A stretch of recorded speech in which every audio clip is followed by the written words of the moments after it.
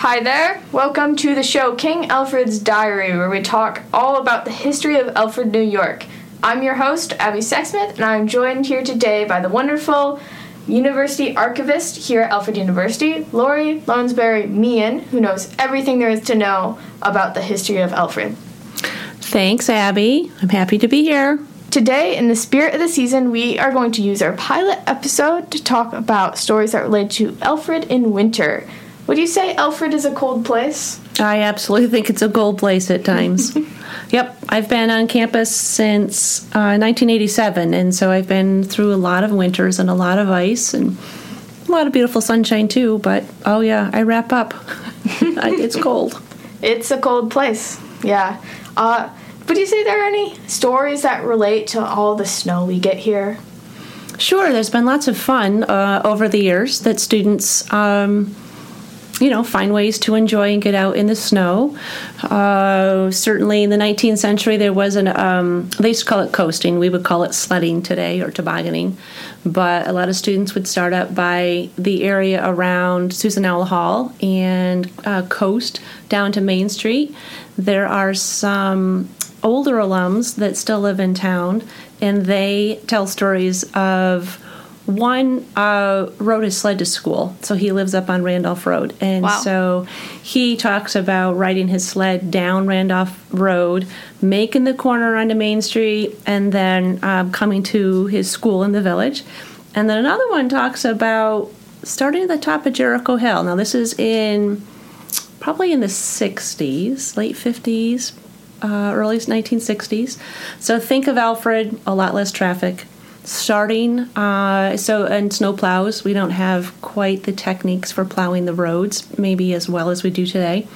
Yeah. So starting at the top of Jericho Hill on your sled, and the goal is to make it all the way down to Alfred Station. Wow. And is that like down the road or like on the road? On the road. Because it is all downhill, starting from the top, and get your speed up. I don't know if anyone ever successfully made it all the way, and that would be an awfully long way to walk back up the hill. Oh, yeah, for sure. Wow. That seems like fun. Yeah, they got their exercise. So before the dining halls got rid of the trays, there was a whole study done with the plastic trays that you used to get in the dining hall. Like you'd go through the food line and put your bowls and your plates and everything right on a tray and carry it to the table. Well, there's a lot of food waste related to that. So before that, it was a thing, of course, like, oh, wow, I want to sled down the hill, across from Aid Hall before Miller Theater was built and go sledding. But hey, I didn't bring my sled to school. So the trays in the dining hall, they were used quite often as make, in the moment, make do sleds down the hill. But we have no trays anymore. I wonder if that's why. Well, certainly there was loss in the dining hall, right? You think about, loss of products and having to replace them. But mostly it was food waste. Oh. Right? There was so much more food being wasted on a tray because you can carry so much. So it was really related to food waste. Okay, that makes sense. Yeah. Huh. Wow.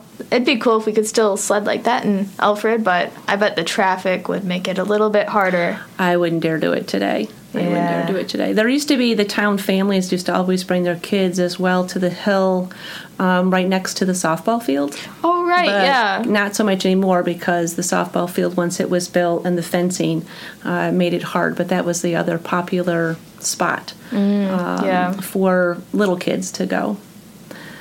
In the 1950s, though, the Outing Club, which we know today as the Outdoor Club or Forest People, they opened a ski slope on West University Street. A ski slope? Yeah, and they actually had a rope tow, and they bought a hut, like a warming hut. And I think it was just like a one slope. And so that was in the 1950s, and then in the early 1970s, a local family opened up what's called Happy Valley Ski Area. And that is on the road to Belmont. It's the hill right across from the Alfred State Farm complex. It's overgrown now, But that was a very popular spot. Students would get off the school bus and, spend time there for a couple hours after school, and their parents would come pick them up. It was called Happy Valley. And so that ran for at least a decade. But I've talked to a number of people who have just wonderful memories of skiing on Happy Valley or learning to ski there. And so, you don't usually think of Alfred and ski slopes. No, but, not really. In our history, we've had two. Wow, that's amazing. It's too bad we got rid of them, or they kind of went out. Yeah, because the closest ski slope, where is it? Swain, New York? Yeah, Swain would be the closest one. Yeah, it's too bad. Yeah. We have a lot of hills. Yeah, we can enjoy them with our snowshoes and cross-country skis, though. Yeah. Yeah, I like to take my snowshoes up on Pine Hill, like on the Pine Hill trails in the winter. It's a great place to get your snowshoes out. Or borrow them from the forest people. They lend out equipment. Oh, really? I didn't know that. Yeah. Or go to the Phillips Creek area, state park area, on the road toward Belmont. But the Phillips Creek, it's a state parking area. They've got a really nice trail system. Wow. I didn't know any of that. I'll have to try that sometime. It seems like fun. Yeah. I much prefer snowshoeing because I just fall over on my skis. I'm not a great skier, whether it's downhill skiing or cross-country skiing. So I've never really got into it, but it looks like a lot of fun. I have friends who love it. Mm-hmm. Yeah. Oh, so the big one, the fun one, well, I don't know if it's fun or not, I guess, but in my memory. So I came to the university in the fall of 1987 as a first-year student. I lived in Barisi. Oh, Barisi. I live there now. Oh, cool. Oh, that's awesome. I was room 208, right on the end of the hall. Oh, my God. I know the girl who lives in that room now. My sister lived there 3 years before I arrived, and it's probably why I chose Barisi, because I had been in the building. I'm like, I know that building. I know where it is. Yeah. And it's right next to the dining hall, which is really nice. It is, but when I was here, we had two dining halls. There was a dining hall also in the basement of the Brick. Oh. So Powell Campus Center wasn't built. There's a different building where Powell is today. What would this building have been? So Powell Campus Center is the third building on the site. It was, when I was here, it was called the Rogers Campus Center. And so very similar things, not as far as activities, but there was a cafe, but there wasn't a full dining hall. But there was a full dining hall in the basement of the Brick. It's a leftover from eons ago, which we can get into in another podcast. Yes, that's a story for another time, I'm sure. Live next to Barisi and being able to be right next to Aid, it was really great. Yeah. So sometime before the semester was over, some couple friends and I were going to go to a basketball game down at McLean Center. And we called it the Green Monster then. I know it's purple now, but that great staircase that goes down the hill to McLean Center. We walked out, and there, as we were walking out, somebody was around the front door, maybe one of our RAs, which was unusual. Yeah. And we were told that if we left the building, we weren't going to be able to come back in. Oh. We're like, oh, why? Because our building, our doors they weren't locked like they are today. And so, she's like, yeah, the doors are going to be locked, and you're not going to be allowed to come back in. And we're like, what are you talking about? That's strange. Yeah. And as soon as we stepped outside, we knew exactly why. Because there's this roar coming from Main Street. And I mean, like a crowd roar. And it was the annual snowball fight between Alfred State and Alfred University. Annual snowball fight? Oh, my God. So the first major snowstorm of the season was this. I don't know how long it had been going on for. But it was a thing, and I wanted no part of it. So I didn't see any part of it. We went down to McLean, watched the basketball game. But the next day, there was at least, I know one of the guys in my residence hall had a broken arm. There were definitely bruises and stories of tussles and from a snowball fight? Yeah, it was more than just, your typical fun snowball fight. It got pretty physical. Really? Yeah. And there was a snowball policy also in effect, which if you were caught throwing a snowball, then you got in trouble. And the conduct system at the time was you could get a phase 1 or you could get a phase 2. Yeah. And phase 1 were the more like the simple ones, like you throw a snowball, get caught drinking.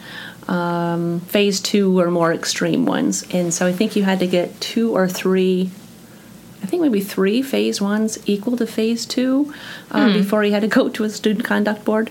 But the policy had been put in effect from 1985 during this annual snowball fight. There was about $30,000 of damage done. 30,000? University buildings. Wow.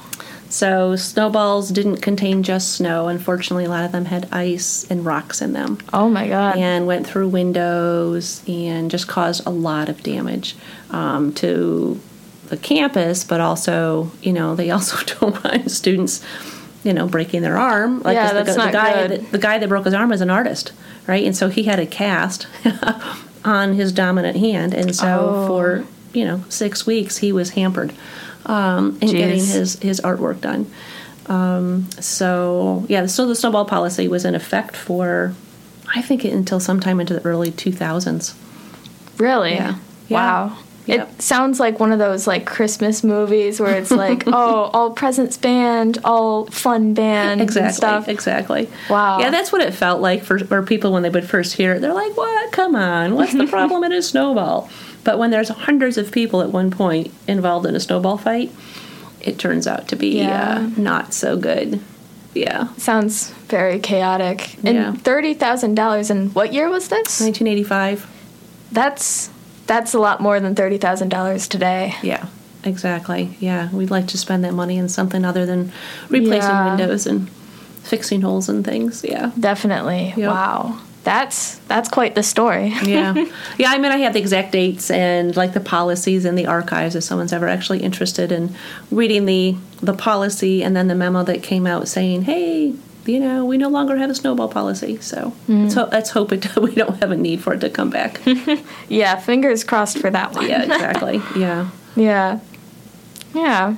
Wow. That's really cool. And let's see. Are there any stories relating to the holidays of this time of year? One that I like to, it's very heartwarming, is related to World War II. A student, his name was Edwin Gear, had graduated in the early 40s, and he was a pilot. And during the time when Berlin got walled off, and we collectively, like the Allied forces, of course, were doing airdrops of food and supplies into Berlin for the residents. Yeah. So Edwin Gear, he went by Eddie, he solicited the campus to say, hey, my fellow students, and faculty members, we want to collect presents to be able to drop into Berlin during Christmas time to give the kids a little bit of hope and a little bit of smile on their faces.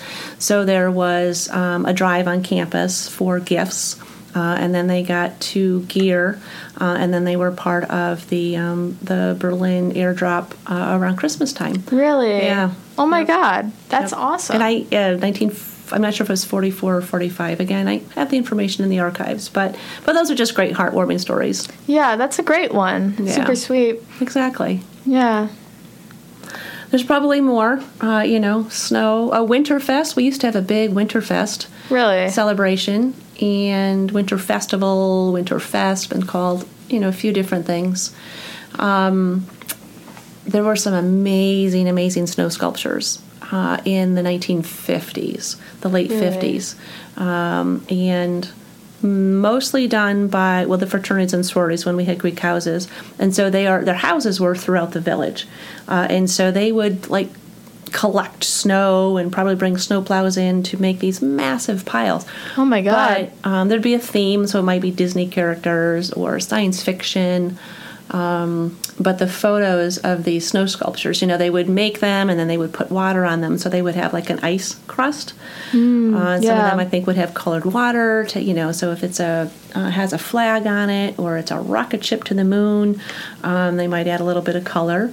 But I mean, I'm talking like 20 foot tall, not just a nice little snowman. Yeah. Or President Lincoln in his chair, like at the Lincoln Memorial. So, Winterfest, and there, different winter carnival dances, but the snow sculptures.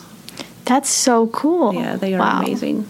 I've never even heard about that. Do you, are there any pictures or anything of that in the archives? Yes. Yeah, really? We do have them. Mm-hmm. Okay, you're going to have to show me sometime. Yeah, I will. Oh, absolutely. And anyone is welcome to stop by, contact me, learn more about any of this. And certainly there's so many other stories we have to tell related to the university and Alfred.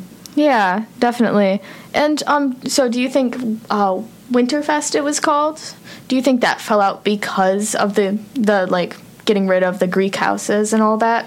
No, Winterfest didn't have. So the 1950 snow sculptures were definitely prominent with the fraternities and the sororities.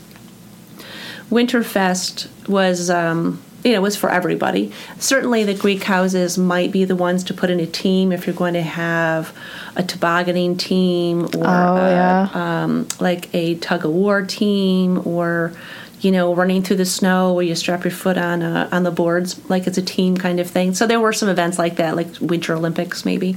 It was a little bit different each time, depending on, whoever organized it.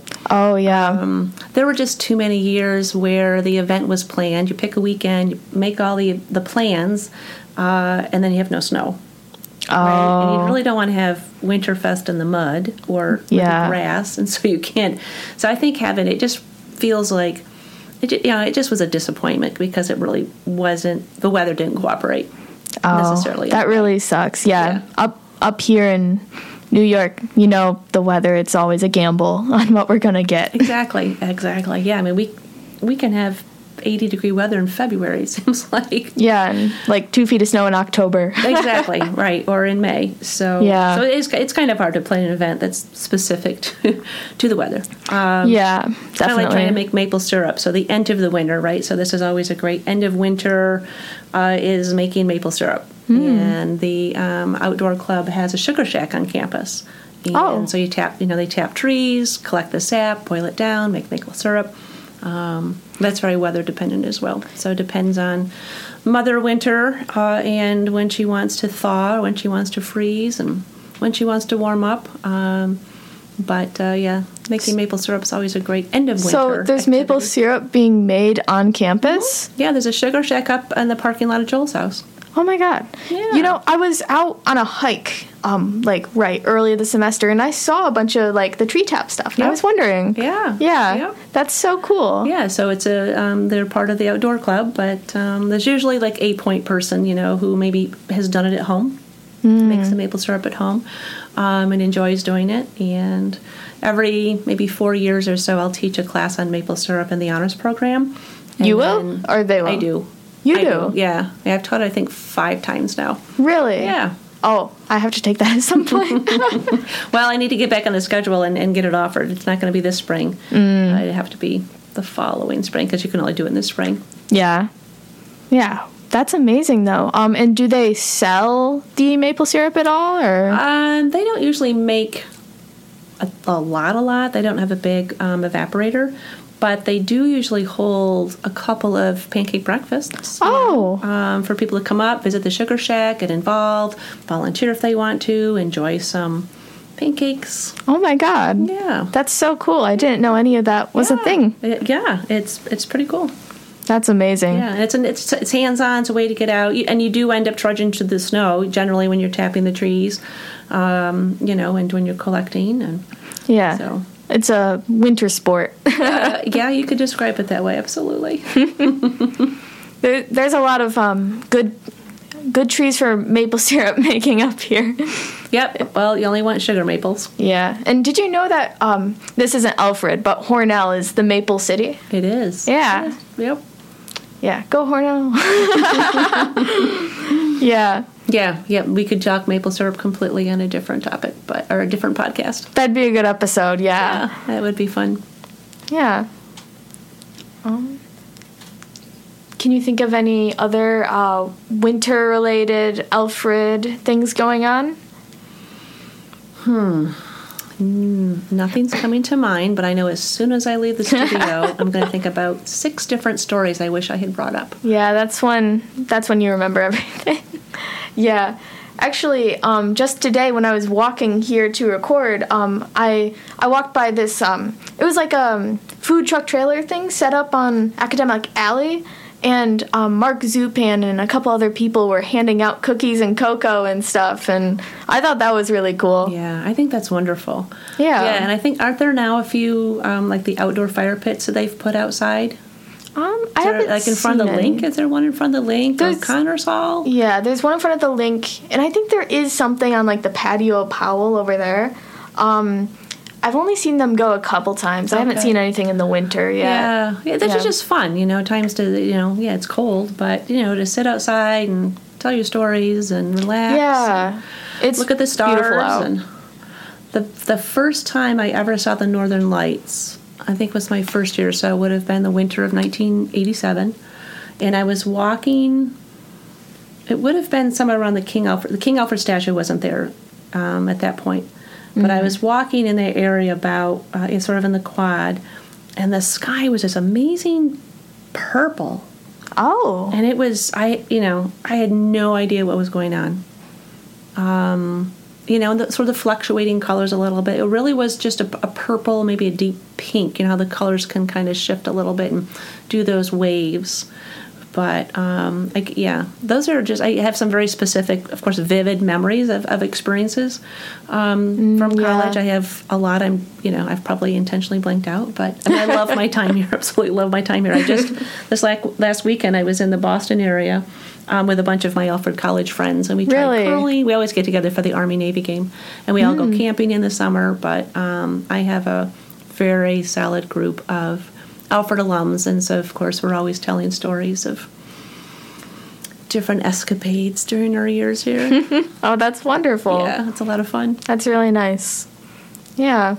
Well, I guess that's all for the episode. Thanks everyone for listening to us ramble on about Alfred. I hope you enjoyed it. I hope you found it all interesting. Thank you, Lori, for coming to talk to me. I had a great time, and I hope you did too. Yeah, thanks for asking me. And I wish everyone a wonderful Christmas break. Bye.